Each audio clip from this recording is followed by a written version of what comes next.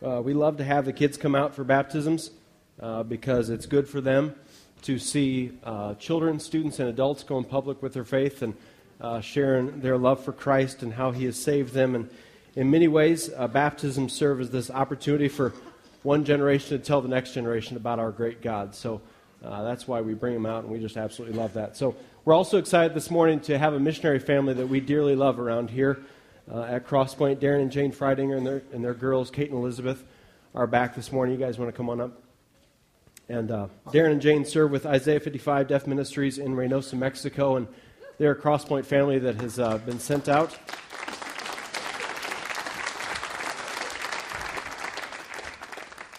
And we're thrilled that they're back to share how we can be praying for them and share how the Lord is using Isaiah 55. Thanks, everybody. We are excited to be back. We were on the way into church this morning, and we see an important sign. Craig Vayner's running for sheriff. Wow, that's exciting. A lot has happened since we moved away. We put together a little PowerPoint just to share a little bit about our year. Most of it was spent in language learning, which has a way of completely humbling you because you feel like you're talking like a kindergartner, and you can't speed up that process. But we've done a lot of language learning and are now completely dangerous and can't speak English anymore. But we also had some work teams, and we just wanted to share a little bit about what we've done this far. So if you want to go ahead to the next slide. One of the first big teams we had was we hosted medical clinics and a health fair. This was a week straight team. We partnered with the Apostolic Christian World Relief Organization and held clinics all over the city of Reynosa and out beyond that. And this is a time of not just addressing their medical concerns, but it's also a time to address their spiritual concerns. And just one quick story from the trip. This was my first time translating for nurses, and I was already a little bit scared. I had messed up, and a lady told me she was having pain in her bones, and I thought she said the word eggs, and I didn't know what that, huevos and huesos, whatever. But anyway, so I was already like really nervous. But I had a young woman come up, and she had a young girl with her. And through the translation, I finally figured out that this young girl, and I'm going to get a little bit medical on you, she had been urinating blood. And if you've ever been a foster mom, you kind of know what that means. It usually means that there's been some abuse of a child. And this girl was having trouble making eye contact with me. She was probably about 9 years old. And immediately, my heart sank because this story is repeated all over the world, but especially in an area where income is low, and sometimes moms do things to make ends meet that they wouldn't do if circumstances were different. So I was able to get her in with the doctor. I went and told my sister Erin, who's much better at Spanish than me, that we needed a high-level translator for this young girl to go in to see the doctor. And sure enough, we found out that her mom worked in a factory by day and at night was selling herself. And while the mom was working in the factory during the day, she allowed her boyfriend to care for her two daughters. And so luckily we were able to connect. It was actually a pastor's wife who had brought the two girls, and they were trying to care for them during the day and kind of watch out for them, but they had to be careful because if the mom found out, she would have probably uprooted the girls and taken off. And so we couldn't do an invasive exam and everything else, but through that we kind of pieced it together. We were able to put this young girl in touch with two, what would be the equivalent of social workers in the city of Reynosa, who are now watching out for her. But this is just one of millions of stories that happen in Reynosa. And there was so much. The one thing that I really realized throughout this medical clinic is that there's so much spiritual darkness. It's just not physical sickness. It's a spiritual darkness. As these women would come, and they would pour out their hearts, and I was barely translating, and I don't know why they trusted me with this information, but it was really heavy to know that there is a people that are desperate for a God that brings hope, and you could feel after they had been through their time, even just talking to the translators and to the doctors, that weight was starting to come off again. So anyway, that was one, and I'll turn it over to Darren for the next one. I'm so glad you put that picture in there. This was a trip to, we were hosting a team from Austin that's come down several years, and we went to a local food bank who was helping, or who distributes food throughout the city of Reynosa, and one of the things we were doing was putting in some gardening, and did some compost. We built a box for composting, and that's what you see me doing there. That's the team, obviously, and you see a picture up there is Jane and one of the other girls there sorting through one of thousands of bags of rice for weevils, which is kind of gross to think about. But anyway, so that team was a lot of fun. Like I said, they've been down for many years, and they've got a good partnership with our ministry. And they, later on, I don't know if we have pictures, but in the afternoon we did sports camp with one of the local orphanages there as well. And it was a lot of fun. Unfortunately, we had one of the guys break his wrist or sprain his wrist. I forget if it was officially broken or not, but he had a lot of fun doing it, but he had a little bit of medical bill on top of the fun that he had there. So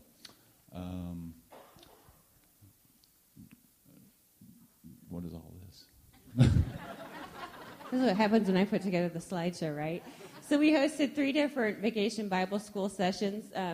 One was at an alternative school, which is kind of the last stop for kids that haven't been able to have probably good enough behavior to stay in regular schools, and also the street kids attend this school. It's very close to the mission. And so we did one there. We had an integrated one with the deaf and the hearing, which is always interesting because you're doing sign language in addition to singing in Spanish, so you're feeling very trilingual at the time. And then on to just some additional construction. We put roofs on the school. We added a room for them to be able to sell school supplies, for the school to be making a little bit more money, and building relationships with the students. And you may be saying, well, I thought you worked with deaf kids. Why are you doing urban gardening and medical clinics? And really the school began as almost like a parent-child relationship, and now we're really in a partnership relationship with nationals that run the school, and our job is to make sure that it continues to stay funded. And some of these projects around the city are to increase that funding. Those teams coming in bring funding for the school. It also builds relationships in the city. And so that's why, even though we are a deaf ministry, we really do much more than just work with the deaf. We work with the city of Reynosa as best we can. And some of you may be saying, well, what about your kids, How are they doing in the transition? So we brought a few slides. Yeah, they're doing fine. They taught every team how to play Foursquare. They jumped in with great gusto to everything we did. They knew everyone's names on the team. They'd rearranged the glow-in-the-dark stars on their walls into the initials of the people they had seen. On the trip, they would email. They're emailing teenage and college girls after the trip, and it's hysterical. But just the next few slides are just so you can know that they're doing fine.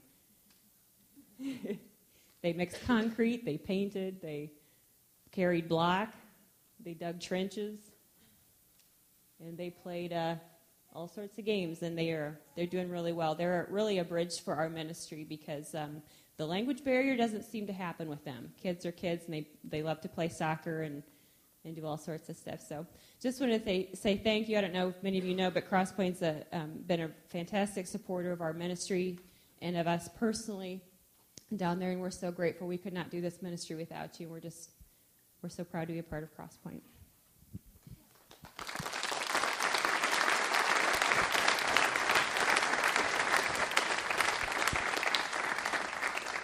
All right, before they get off the stage, I want to pray for them. So let's pray together. Father God, I thank you so much for Darren and Jane. I thank you for Kate and Elizabeth. I thank you for the call that you have on their lives to serve you in this way, and I pray that you would give them abundant joy as they serve, Lord. I pray that they would abide in you and that their love for you would only overflow to those they serve alongside and those that they serve in the Reynosa area. I pray for abundant fruit to come from this ministry. We know that apart from you we can do nothing, but when we abide in you, that fruit happens, and I pray that that fruit would happen, and lives would be changed, and not only the deaf, but the entire city, and that you would transform lives, transform households in this area, and for your honor and for your glory. I pray that your gospel would expand and your kingdom would take up new ground when it comes to Reynosa and that area. We love you, Jesus. In your name, amen.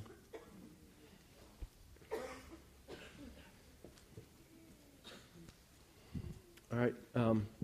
In the midst of the angel's announcement to the shepherds, the angel said this in Luke 2, verses 10 and 11. Do not be afraid, I bring you good news that will cause great joy for all the people. Today in the town of David, a Savior has been born. He is Messiah. He is the Messiah, the Lord. I've always loved how the angel said that this good news is for all the people.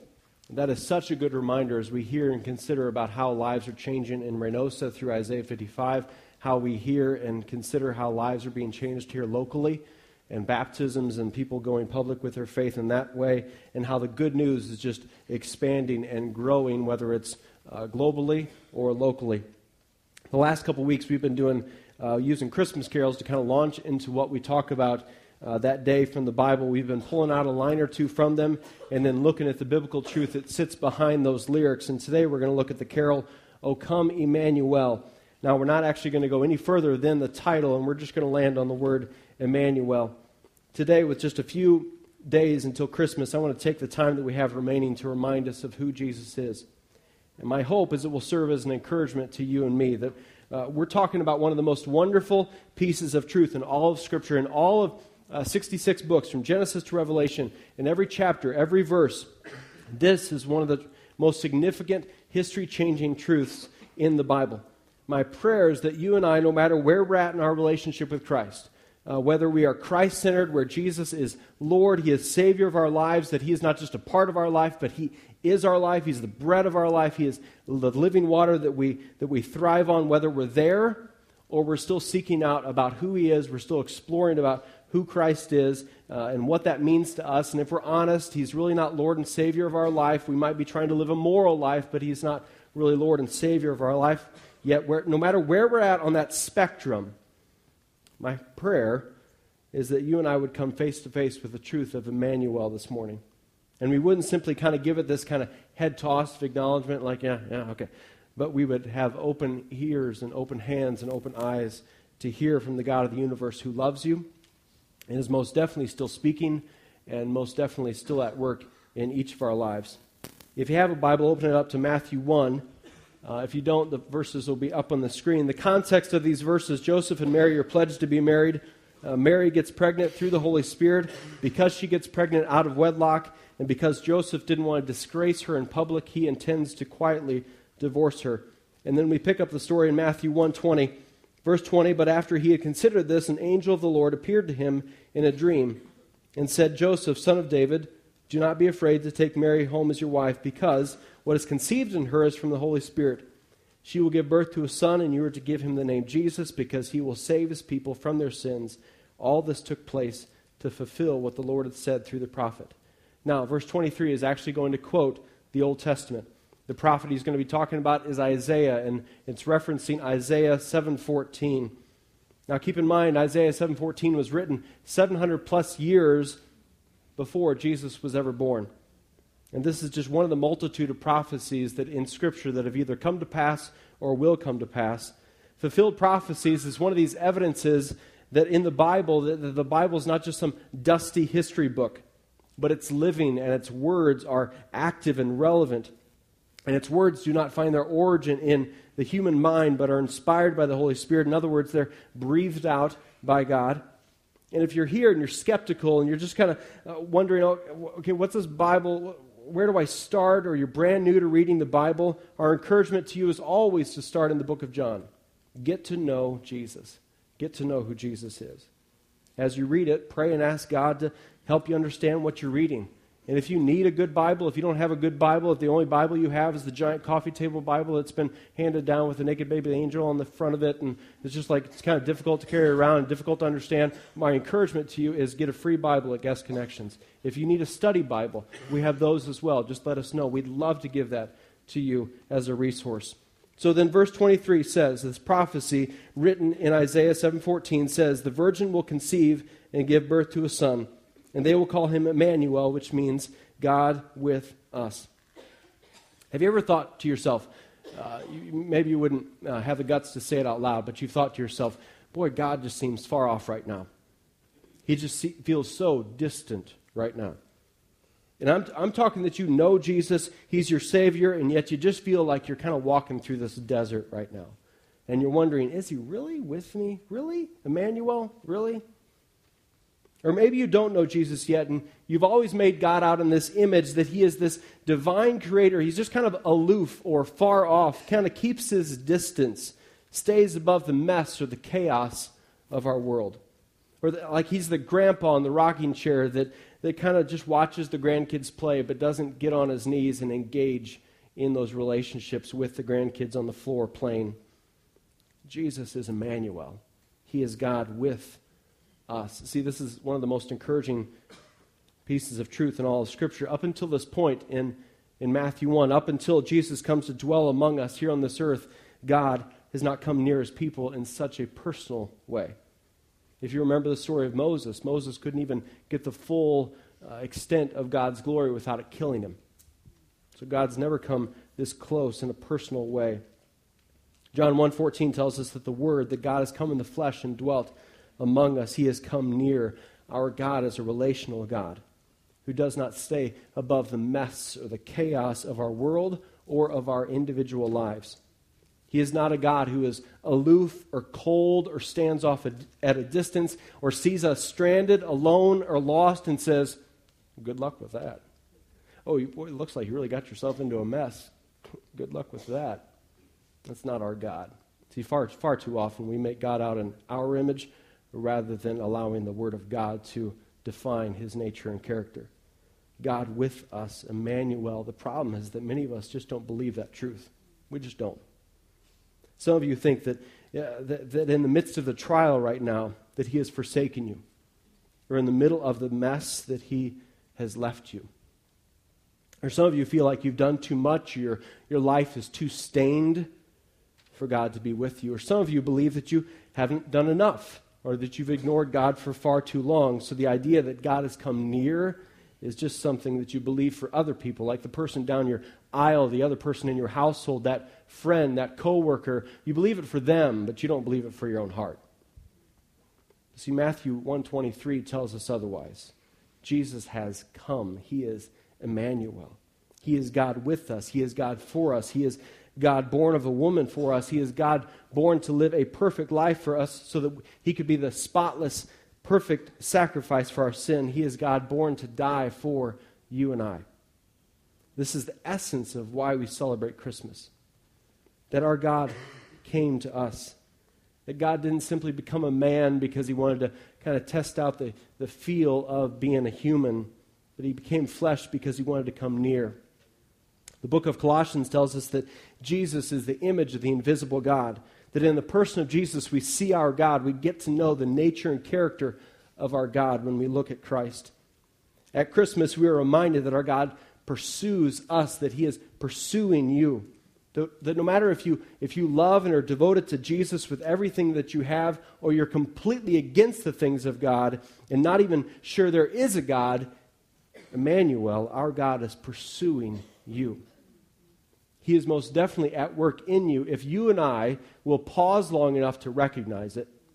If you and I will drop our pride long enough to recognize it. His grace is most definitely at work. For those who are in Christ, the truth of Emmanuel is this massive encouragement to us. That the all-powerful, all-knowing, forever good God is with us. That he has not left us, he has not forsaken us, but he has come near. So when the doctor tells you it does not look good, God is with you as your healer, whether that's here on this earth or in eternity. When you're tempted to chase after sin or some momentary false pleasure, God is with you, praying on your behalf and giving you a way of escape. When you feel alone, he is with you as your counselor. When you're not sure how things are going to get paid, but when you're seeking first his kingdom, God is there as your provider. When you're out of wisdom and unsure of where to step, God has generously given you wisdom when you ask for it. When your heart is overcome with grief, God is there, is with you as your comfort. When everything around you seems to be crumbling or changing on you, he is with you as your rock and anchor. When all hope seems lost, he is with you as your hope. When you're lost in your sin, God is with you as your Savior. When you're feeling chained up to addiction, God is with you as your deliverer. And when the marriage is full of conflict and feels like it's pretty much over, God is with you as your reconciler. Emmanuel, God is with you. The question that we must ask ourselves this morning in response to that truth is, are we with God? For the Christ follower here, for the person who has put your faith and trust in Jesus for your salvation, the direction of your life is not about you, but it's all about Him, and you're growing to be more like Him. For the believer here, are we living and walking in such a way that we're aware that God is with you? Because remember, when you're in Christ, you've been given the Holy Spirit to dwell in you and empower your life and lead you to truth and convict you and counsel you and guide you. Are you aware that when you go to work and when you go to school, when you go home and when you're alone and when you go to that family gathering this week and you're not sure about how that's going to, are you aware that the Holy Spirit is with you? That He has not left you, that God is with you. That according to Psalm 139, that there is no place you can go to outrun Him or hide. According to Romans 8, nothing, no thing can separate you from the love of Christ found in Jesus our Lord. See, our God is not some incapable,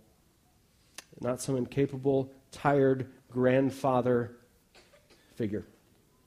He is a great, almighty, one true, holy, just God. Nothing is impossible with Him. Nothing is too big for Him. Our role as His followers is to walk in humility, to walk in an attitude of confession and repentance, and in a way that's continually aware in everything that we do, in all that we do, that He is Emmanuel, that He is God with us. See, our God is good enough to be with us. He is that good to be with us. But apart from faith in Christ, we are not good enough to be with Him. Our hearts are bent towards sin. Each of our hearts and lives have been stained with sin. We've fallen short of God's perfection. None of us, especially the pastor, none of us can read the Ten Commandments and make it through that exam spotless.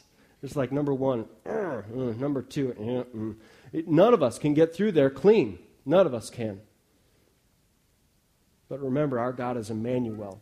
He has and He is pursuing us. So even though we are unable, completely unable, I've tried, completely unable to clean up our sin, to kind of wipe it away on our own, to fix it on our own, to fix our disobedience on our own, even though we're unable and incapable, God sent Jesus to be with us, to rescue us, to forgive us, and to clean up the mess. See, Matthew 1:21 says, "She will give birth to a son, and you are to give him the name Jesus, because he will save his people from their sins."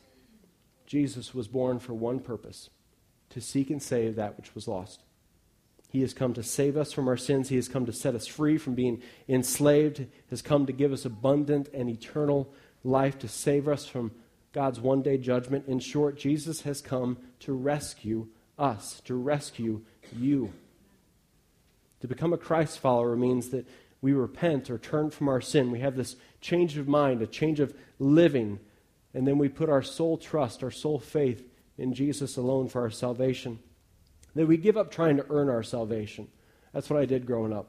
It was all about being the moral kid. It was all about being good at this or good at that and avoid this taboo sin and all these kind of things. It had nothing to do with salvation. Salvation is not by works, but it's by grace alone. It's through faith. And so that we give up trying to earn our salvation. And we admit that we need rescuing. That we're in the middle of the sea and we can't get to shore on our own. That we need rescuing. It also means that the rest of our life from this point forward is now not about us. It's all about Him. It's fixed on Jesus. He is not only Savior of our hearts, Savior of our lives, but He is Lord of our life. And so you begin this adventure of following and obeying Him, but you don't do it alone. This is not about you, Jesus, and your Bible, and that's that. Yes, there's an individual component. He saves individual lives, but then He brings you, adopts you into the family of God and gives you brothers and sisters, a family of God, to walk out a relationship with Christ. He calls us to do it in community. So if you have questions about what it means to become a Christ follower, you can talk to a volunteer here who will be up the stage after the service. You can talk to Somebody here who maybe they invited you, or you know that they love Jesus and you could talk to them. You could always talk to Eric or myself. It'd be a great honor to listen and come alongside you to help you meet God, who is our Emmanuel. So be encouraged and be reminded this year, Crosspoint, over the next few days, that our God is with us. He has come. He's coming again. He is Emmanuel, and we are forever and eternally grateful. Let's pray. Father God, I thank you for who you are. I thank you that you are Emmanuel, that you are with us. And I pray that we would really wrestle this week the question of, are we with you? God, I pray that you'd help us to be honest and authentic, knowing that you love us, knowing that you have our best interests in mind, whether we know you as Savior and Lord or we don't yet. I pray that we would wrestle that question, are we truly with you? Do we know you? Are we aware of your presence in our lives? Remind us of your presence this week. Remind us maybe when difficulty or just kind of a situation comes up over the next few days. I pray that we'd be reminded that you're with us. And for the people here who don't know you, Jesus, it would be my prayer that I'm begging you that they would know you this season. They'd repent and believe that, God, that you would just supernaturally step into their life and remind them that you are with them, your great love for them, and the plan of salvation. I thank you that our hope, our anchor is in you and you alone. And Jesus, we love you. I pray that you be glorified by and honored by how we live and act this week. We're grateful for Christmas. We're grateful that it's a reminder that you love us and you came near. In Jesus' name we pray. Amen. Christmas Eve, we have one service at 4:30, so we invite you to be there, invite a friend, and Merry Christmas if we don't see you. God bless.